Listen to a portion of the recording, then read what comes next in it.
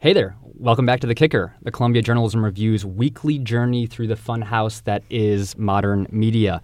I'm David Uberti. I'm a staff writer for CJR. We got a great pod for you this week. I will be chatting with veteran healthcare writer Trudy Lieberman about how media organizations are or are not covering the Republican Party's attempt to overhaul the U.S. healthcare system. Trudy's an expert on this stuff, and she thinks coverage of the Senate GOP's plan has been woefully lacking. We will unpack that further in a few. But first, I want to turn to women's publications. I don't know why I'm using air quotes. And joining me to debate if and when they're good are two CJR staffers with strong opinions on the topic. Senior editor Christy Chisholm. Christy, how's it going? Hello. And I just used air quotes to say hello. It was a non-sarcastic hello. Yeah. and also Delacorte fellow Meg Dalton. Meg. Hey, I do have strong opinions. Good. I'm very glad to hear that. So earlier this month, the Washington Post launched The Lily, which is a new product tailored to attract more millennial women to post content. It's entirely off-platform, meaning that it repackages post content on Medium, which is a publishing platform, Facebook, Instagram, and elsewhere. When it was launched, a Post editor said in a press release that it would allow them to more freely experiment with how we present Post journalism and see if we can capture a new audience we wouldn't otherwise have. This initiative has the potential to be a model for how we distribute Post content in the future. So that sparked some debate over the utility of women's publications generally, and I want to get to that broader question in a bit. But first, Meg, what do you make of The Lily? I loved the concept of it. I thought in theory it was a really great idea. But in execution, I was incredibly disappointed, primarily because of a word that you said, which is repackaged.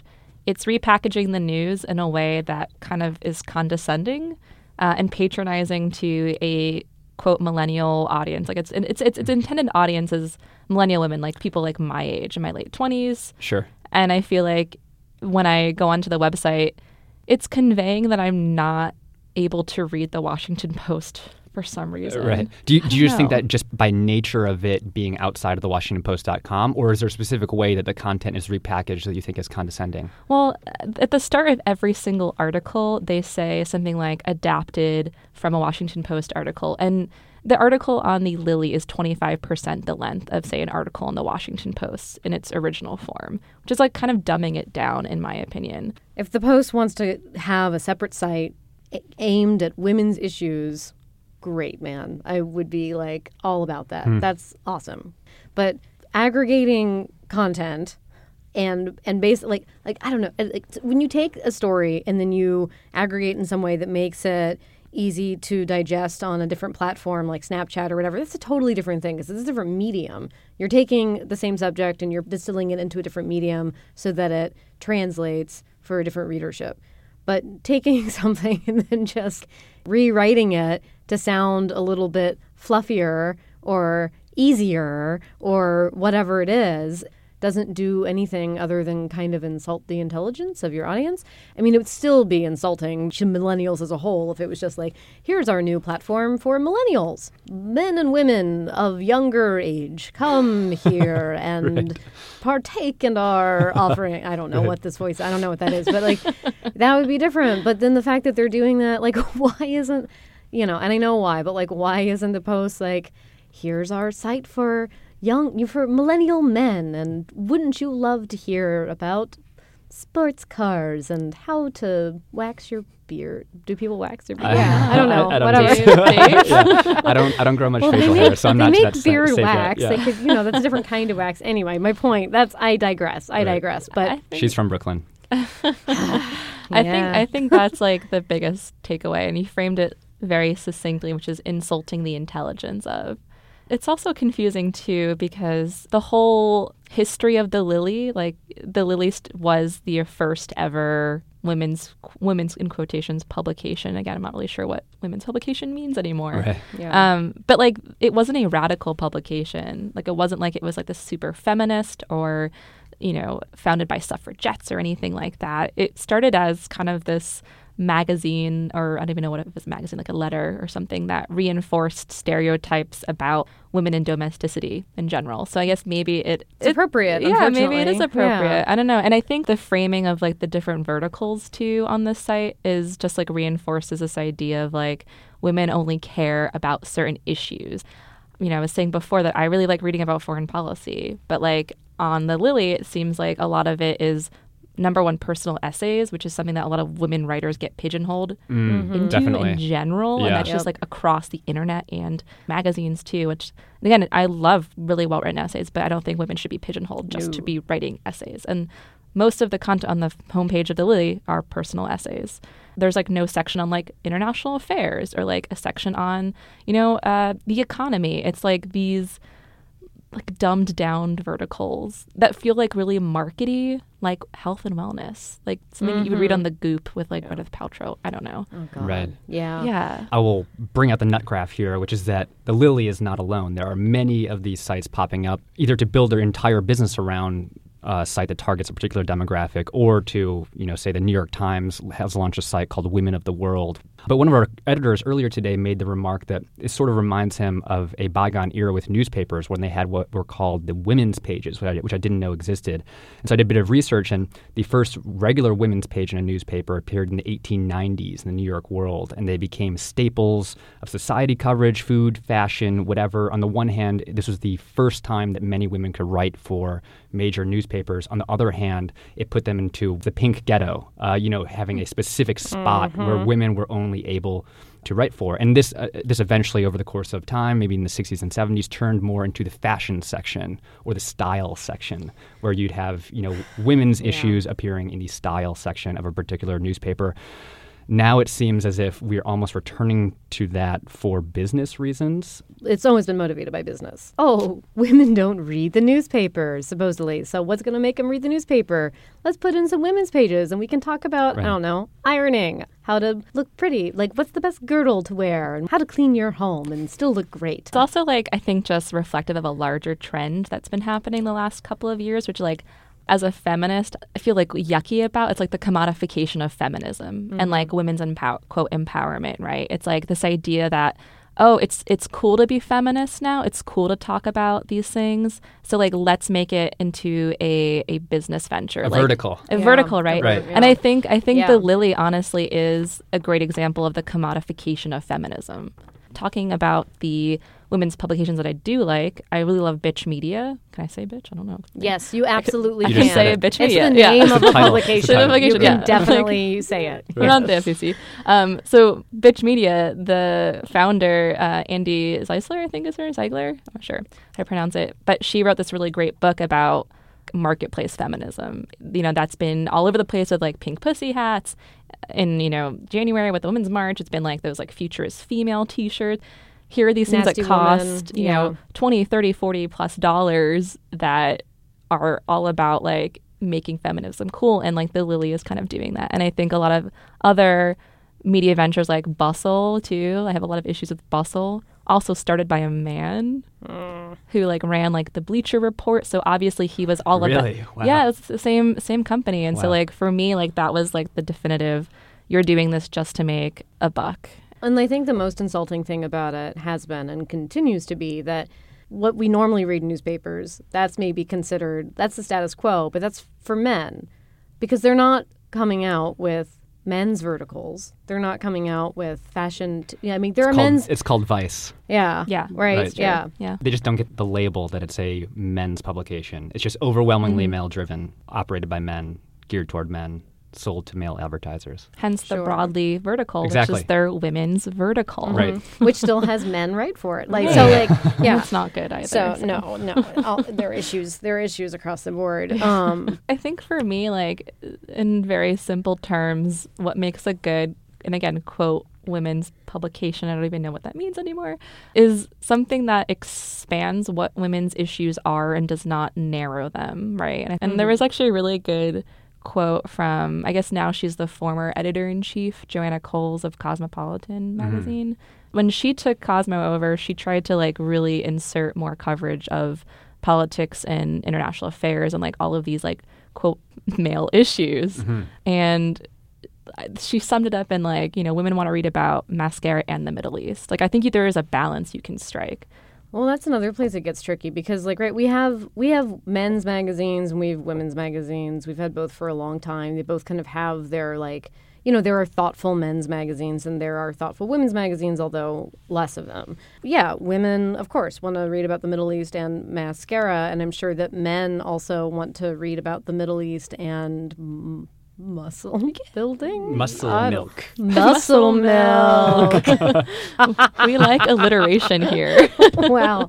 Yeah. I love it. it. We all have these different sides to our personalities, right? And everyone wants something that has substance and then something that is maybe a little sillier or superficial or whatever. We all have those days. But the problem is that so often women's sites or verticals, magazines, whatever, they just appeal to the superficial side. They don't appeal to the deeper side. Maybe they each have their place. Maybe they can't really belong together so much. But if the Washington Post is putting out a vertical that they're trying to aim towards women, then that should not be one of those verticals that's about mascara. That's a vertical that should be about the Middle East. Right. This sort of gets at one of the reasons I struggle with this issue, and I think it pertains also to any specialty media, like say traditionally black newspapers, for example, which is that there are clear benefits to having specialty media for any audience. We at CGR, we write for journalists or people who are sort of tangentially related to the media industry in some way. And there's huge benefits for that. You can get to a greater level of detail. You can relate with your audience, et cetera, et cetera. But at the end of the day, when you're talking about talent, what actually makes a magazine good, what allows a teen Vogue to write really good political stories is having good political writers. In many cases, the great political writers who happen to also be female are gobbled up by more mainstream publications that aren't, quote-unquote, women's publications. So you have Rebecca Traister, who's an awesome political writer who writes for New York Magazine mostly. You have Nicole Hannah-Jones, awesome education writer who writes for the New York Times Magazine. In a perfect world, it would be great to integrate those institutions, but we're obviously not in a perfect world. So how do you find the balance to make the non-mainstream institutions better, but also trying to integrate the mainstream institutions a little bit more? I mean, this bleeds into other issues about, the prestige of different kinds of outlets and also the pay that different outlets offer. I don't have these numbers in front of me, but I would not be surprised at all if women's publications or women's verticals are going to pay you less than the mainstream counterparts or whatever. This gets into a whole different issue, which is men are valued more than women are, and things that are associated with men are valued more than things that are associated with women. That's reflected in every part of our culture, and not just ours. Around the world, throughout history. It gets into a whole can of worms, Dave. I think like what you were saying with like the talent aspect. I think you don't need the Nicole Hannah-Jones or the Rebecca Traister to go to Teen Vogue or to go to Bustle or any place like that. A lot of it can rest on the leadership there too. Teen Vogue has become infinitely better since they got new leadership. So their editor-in-chief, I think it is Elaine Wenteroff, is this really awesome young black woman. And then Philip Cocardi runs the politics vertical and was instrumental in getting that launched, before Trump. Obviously, people were freaking out months ago when there was the whole gaslighting article by Lauren Duca, and everyone was like, when did Teen Vogue get so woke? And it was a little bit condescending because they've been doing it for actually a couple of years now. And I think that was directly tied to the switch in leadership at the company. So I think there's hope for publications like Teen Vogue and The Lily, all these different, quote, women's publications based on the leadership that they get involved. Exactly. You need a couple people on top who have experience in the industry, who can help guide younger people who are starting out, or even if they're not younger, just can help guide things. It doesn't take a genius to make something that is, at least respectful of its readership. For people out there who are interested in tapping into the women's market, whatever that is, or who are interested in covering women's issues, whatever your intentions. If you're trying to create a product that people are actually going to want to read and that is respectful to them and that's actually a valuable, high-quality product, I think the first place to start, this goes for so many things in life, treat others how you would want to be treated. Would you want to read a vertical that was aggregating the Post's daily information and creating a new site that was really sleek looking and just highlighted stuff that was about, fucking beard wax. Beard wax. It all comes down to the beard wax. Comes back to beard wax. Always comes back to beard wax. Is that really what you want? Is that a product that you would find stimulating and interesting and worth your time?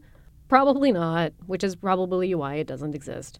So just think about what you would want Like, how would you want to be considered and treated in that situation? Extend that. That's how you find an audience. That's how you connect with people.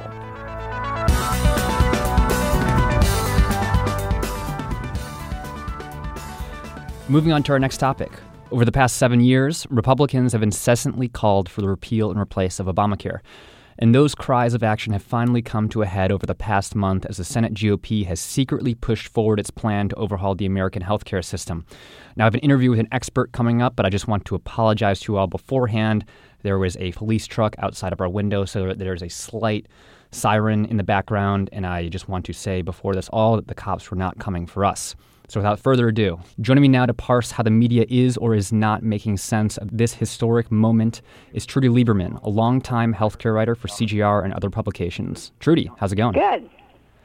So you wrote a piece for CJR last week, basically arguing that healthcare reporters need to cover this proposal to overhaul the healthcare system from the ground up. And you had this great line in there, which I think encapsulates a lot of what we in the media and what readers of the media are thinking. And you say, quote, "What Washington journalists report is not necessarily what audiences in the rest of the country want or need to know." Unpack that for me a little bit. Too often I think that the glimpse of what people outside of the Beltway, outside of New York City tend to get of what's going on is kind of one-sided, and it's the one-sided view of Washington think.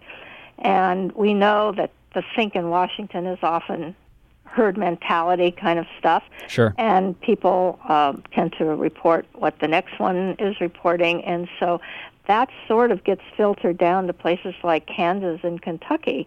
And I think the people in Kansas and Kentucky don't really care that much about who whispered what to who and who was coming out of what committee meeting. Right. I think what they really want to know is what is this proposal or what is this law, what is this amendment going to do for me? And too much of that, and I think historically this has always been the case, laws are made in secret, and in the end, most laws are made in the Speaker's office or the Majority Leader's office, and that's how the sausage gets made. But I think that journalists have an obligation, especially now in healthcare, to go way beyond that. Right. That kind of reporting might have been useful or the norm, say, 40 years ago, but I think that there's been a change in journalism, and I think that the public expects more than that. Right. So it sounds like a pretty classic politics versus policy divide. Many reporters in Washington feel very comfortable sort of getting into the political weeds of who said what and how political factions operate on the Hill and whatnot, whereas it's more difficult in many cases for them to go deep into the weeds on policies, particularly on policy that affects different states in very different ways. So I'm curious, with your reporting on how different media outlets have covered this issue, I mean, how are local newsrooms approaching this, and how is that different from the way that the big players in Washington have taken looks at it? Well, I think that the view on the ground with local reporters is very mixed, and I think the big thing that's happened between now and 2008, when I was covering this for CJR. Actually, I began covering healthcare for CJR during the Clinton health plan. So now I've had an opportunity to observe the run-ups and the debates on three different ways that we were going to reform the U.S. healthcare system. And I think there has been a huge change, certainly during the years of the Clinton years and certainly during most of the Obama time, that there was still a fairly large presence of local reporters who were covering healthcare. And even if there wasn't a health reporter, the politics reporter pitched in, and there was some attempt to kind of localize these stories. It wasn't always perfect, but at least there was somebody there to kind of look and see what is this likely to mean for me or my people in Kentucky or Kansas. And I think that we all know that since then the local media has shrunk considerably, and health reporters were among the first to be cut. And so that meant that if there was someone left to cover health, that person also had to cover 4 or 5 other beats. Sure. And health kind of took a back seat. And they're not necessarily so well-versed in all of this. And it's interesting that you ask, because one of the people I was interviewing for the CJR piece is a reporter I've known for many years who has covered this in Montana. And I talked to him the other day, And fortunately for the people in Montana, he's still covering it for a TV network.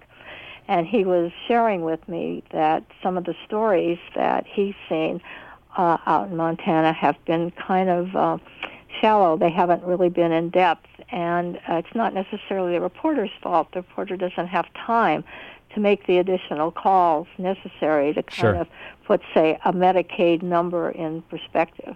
Can you unpack that a little bit more, giving me examples of how reporters are falling short? If someone does not have the policy chops in healthcare or just doesn't have the time to make those calls to experts and whatnot, I mean, what are some of the things that reporters might be missing about how a proposed bill might have an effect on a particular state?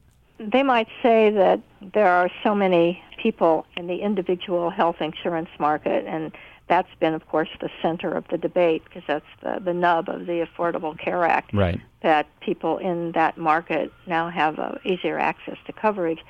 They might pick up a number, and a politician might say, oh, all these people were getting subsidies anyway, so what's really the big deal here?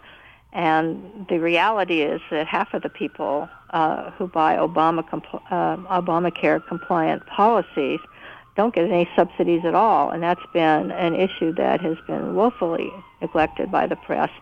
So that somebody reading that in a state might think, well, what's this whole thing about? They're getting subsidies anyway, and I'm not getting a subsidy, so I'm kind of angry at those who do. And there's a lot of that kind of anger going on among the population. And I think that that's not necessarily true. And the reporter doesn't have time to find out what the proportion of people in a state is actually getting a subsidy in that market. Another thing you mentioned in your pieces repeatedly, and then earlier in our conversation as well, is just with regard to transparency. Obviously, there's a lot of opacity with how the sausage gets made in Washington and state capitals, obviously, as well. But that's been particularly acute with this version of the Senate health care bill. You asked the question in your reporting recently of how reporters can cover a moving target. I mean, how has that gone this time around? Are there workarounds for it, or is this just a non-starter given that Senate Republicans have not been transparent about their processes here? Well, let me just say, first of all, that making the Obamacare bill and the Clinton health care before always had some elements of secrecy going on. Sure. And I remember Hillary Clinton's health care plan was all done in secret for a long, long time. And there were these committees set up, and they were not able to talk to the press, and they didn't. So the press didn't really have any idea what was being crafted. Right. And I think they would argue that there's a political imperative for them to do that, exactly. to pass their bill. Right. And maybe that's true. Right. There was some of that to some extent during the Obama time. I mean, people didn't understand what was going on with the public option until Nancy Pelosi said it wasn't going to happen. But this time, what's happened is that the Republicans have crafted their bill in secret pretty much because they know if they had done otherwise, the outcry would have come a lot sooner than it came. And, that might have been a very wise political move, but the reporters and the press got all fussed about this. And the suggestions that I gave in the workarounds is that, we know enough about what the big chunks of the bill are. So write this down and put those chunks down on paper and look at, we know that pre-existing conditions are going to be affected. We know that this is going to be affected and so forth. And then put down underneath that what we know about each one and what the House bill will do and then what the Senate bill would do as far as we know. And right now, because they're going back to the drawing boards, we don't really know, but we know enough about what they came out with last week right. so that we can actually construct this sort of table. And that, at a glance, will show you what the big issues are. And that alone should be the basis for asking questions about what's really going to happen here. And I do want to add that from what I've learned about people who are at the town halls and people who in the country who are really upset about this, they want to know much more than talking points. And if you go back and look at the Greg Waldron town halls that occurred in March, people were actually really angry, and they said, don't give us any more of this, PR stuff. We want to know. And I think that for me, it's been very gratifying to see that because I haven't seen that in any other of the healthcare debates. I feel as if, at least on the national level, which is where I focus a lot of my attention on, there was a huge flurry of attention, I believe last week when the Congressional Budget Office, which is sort of Congress's in-house ranking system for pieces of legislation, came out with its estimate on how this bill would fare. And it's essentially argued that by its best guess that 22 million people, more than the current level, would be uninsured over the next 10 years or so. Republicans in many cases have responded that the CBO is a partisan organization, which it is not, that it has been inaccurate in the past. I'm curious from your perspective as someone who has done independent reporting on this, you've seen many CBO scores come and go. How accurate has it been in the past, and what do you make of GOP attempts to discredit it wholesale? Well, I always rely on the CBO. That's the one organization whose work I do trust. There are all kinds of numbers and all kinds of organizations, and they all put their spin on it, let's face it. But the CBO is probably the best we have. And so whenever I'm writing a piece and I'm looking for estimates and so forth, I always turn to the CBO. And this attack on the CBO is relatively new, and I look at it and I think that this is exactly what the Republicans are doing. They're trying to discredit the messenger here, right, and cast doubt on it. And they're saying that it hasn't always been right. Well, no estimator of any of this stuff has been right 100% of the time. For anything, right. And I think that what they're talking about is that when Obamacare passed, the CBO came out with a number of people who would gain coverage and have insurance under Obamacare at various intervals after the law passed. And they were off. They were off for a few reasons, is that I think people underestimated the fact that people would flock to the marketplace and sign up, particularly young people. I think that was probably underestimated. And people thought that the people in the individual market were so unhappy with their policies that they would be just so happy to get something else.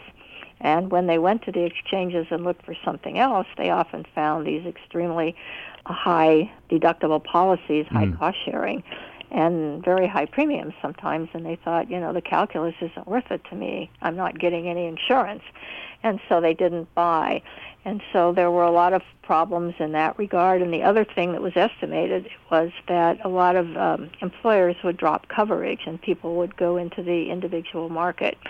And that assumption on the part of the framers of Obamacare turned out to be wrong, that the employers did not drop coverage. They retained their employer-based coverage, and people didn't have any need to go into the individual market. So all of that affected the CBO's estimate. So I think when you look at it, you see there are some pretty important reasons why that number is off, but that doesn't have anything to do with the inherent ability of the CBO to come up with numbers. And so what's going on here is just a disinformation campaign kind of thing. Sure, certainly. To attack the agency and its credibility.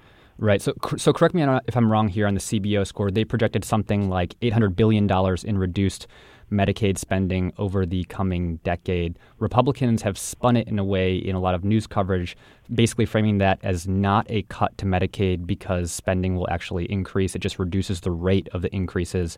Is there any truth to that spin? It's appearing in a lot of coverage, or is that just an outright lie? It's spin, and this has been around I've noticed it since the mid-1990s. And what happened in the mid-1990s when the Republicans were in charge in about 95, 96, they were going after Medicare, and they wanted to cut the spending in Medicare.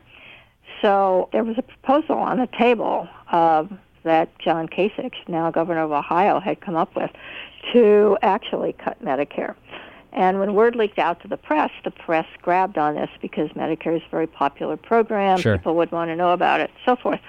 And what the Republicans did was enforce the language that the press used. And I have reported all of this in a book I wrote at the time called Slanting the Story That Forces Shape the News. And what they did, they would raise, as Haley Barbour said, who was, I think, the GOP chairman at the time, said, we're going to raise unshirted hell with any reporter who doesn't get this straight. We're not cutting Medicare, we're just cutting the rate of growth. So there was a TV segment from that era, CBS. You see the reporter on there stammering and struggling to get her words right. She said, it's not a cut, it's a rate of growth cut. And it was just painful. Right. But they've dusted off this old way of approaching this and are trying to convince people that, there's no cut here. There is going to be a cut. You can't cut $830 billion out of a program and not affect the services that they give to people. So as it stands now, it looks like the Senate GOP has pushed back further action on this possible bill until after the 4th of July, after the holiday, which gives some buffer time between now and then. I feel like in a lot of these situations, when there is a lull in the action, the news coverage obviously wanes. There was a great New Republic critique maybe a week or two ago about the media's bias toward new news and how that has helped Republicans sort of advance this bill with little public scrutiny. I'm curious if you see, in your reporting, in your view of the coverage, do you see momentum in terms of aggressively looking at this bill and its effects? Do you see that increasing? Is there a crescendo of coverage, or are you worried that, like I am, that there might be a lull in it, just given that we are approaching a holiday weekend and attention might be, thrust elsewhere? There was a lull after the House passed its bill. I think coverage did kind of taper off for a while, but it came back. And what I'm sensing now, I think this might be different. I'm thinking now that there's so much momentum going on among the grassroots, and people are so energized, and they smell that they've had a victory. I mean, they have had a victory. This thing didn't pass yesterday. Right. And they are going to have to go back and rewrite the bill, and now more and more GOP senators are saying they don't like it. So I would guess that this will continue. I'm expecting it to continue. Trudy Lieberman, thanks so much for being on the show, and we look forward to more of your CGR pieces on this topic going forward. Thank you. That was our show. Thank you so much for kicking with us. I want to give a special thanks to my CGR colleagues, Meg Dalton, Christy Chisholm, and our healthcare correspondent, Trudy Lieberman. Subscribe to our show on iTunes, on SoundCloud, on Overcast, wherever you get your shows, and please leave us a comment and share this recent episode. We really appreciate your help in that regard. Thank you so much again for kicking with us. I'll see you next week.